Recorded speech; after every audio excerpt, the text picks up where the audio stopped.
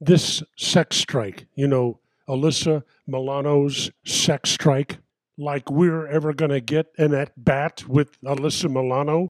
Anyway, how stupid is this? Let me try to explain it to you. Alyssa Milano is a left wing nut job. She appeals to left wing nut jobs, deranged feminists. So she is calling for a sex strike.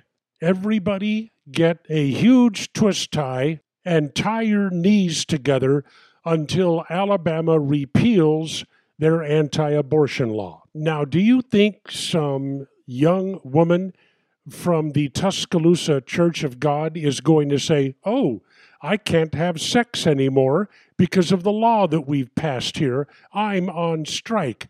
No.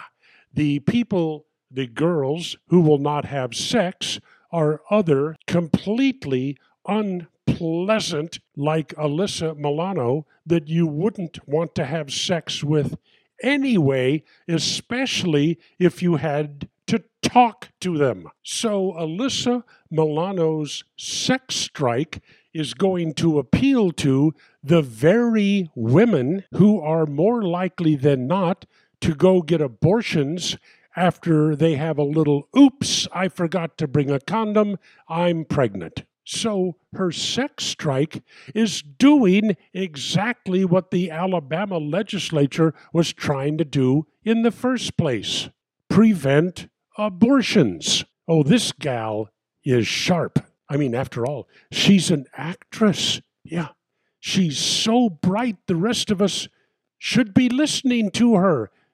And now you know why. Solomon Brothers Studios in Hawaii, the Kona Coast. This is Neil Bortz.